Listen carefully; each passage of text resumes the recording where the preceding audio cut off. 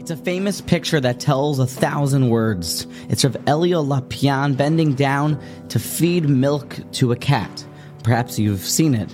It was a big point in Kelm where Rav Elio learned to have avas habrios, to love creations. They were medayik the word as brios, not just to love people but creations, down to a cat. Now, if you would take it a step further, avas habrios, to a human, to a being, to someone who's a tzelem Elokim, how much more so should a person love Hashem's creations?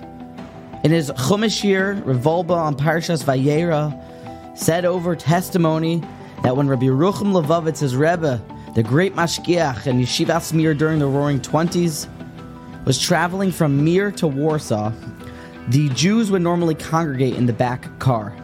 And by the end of the trip, Rabbi Yerucham had met everyone on the car, inquired about their name, their profession, what their aspirations were. He had given advice about a prospective shidduch, had helped people alleviate some of their stresses in life. You know, as an out-of-towner, I like to think that it's one of our things in out-of-town. We go over and be friendly to people, even in a weird, socially off kind of way.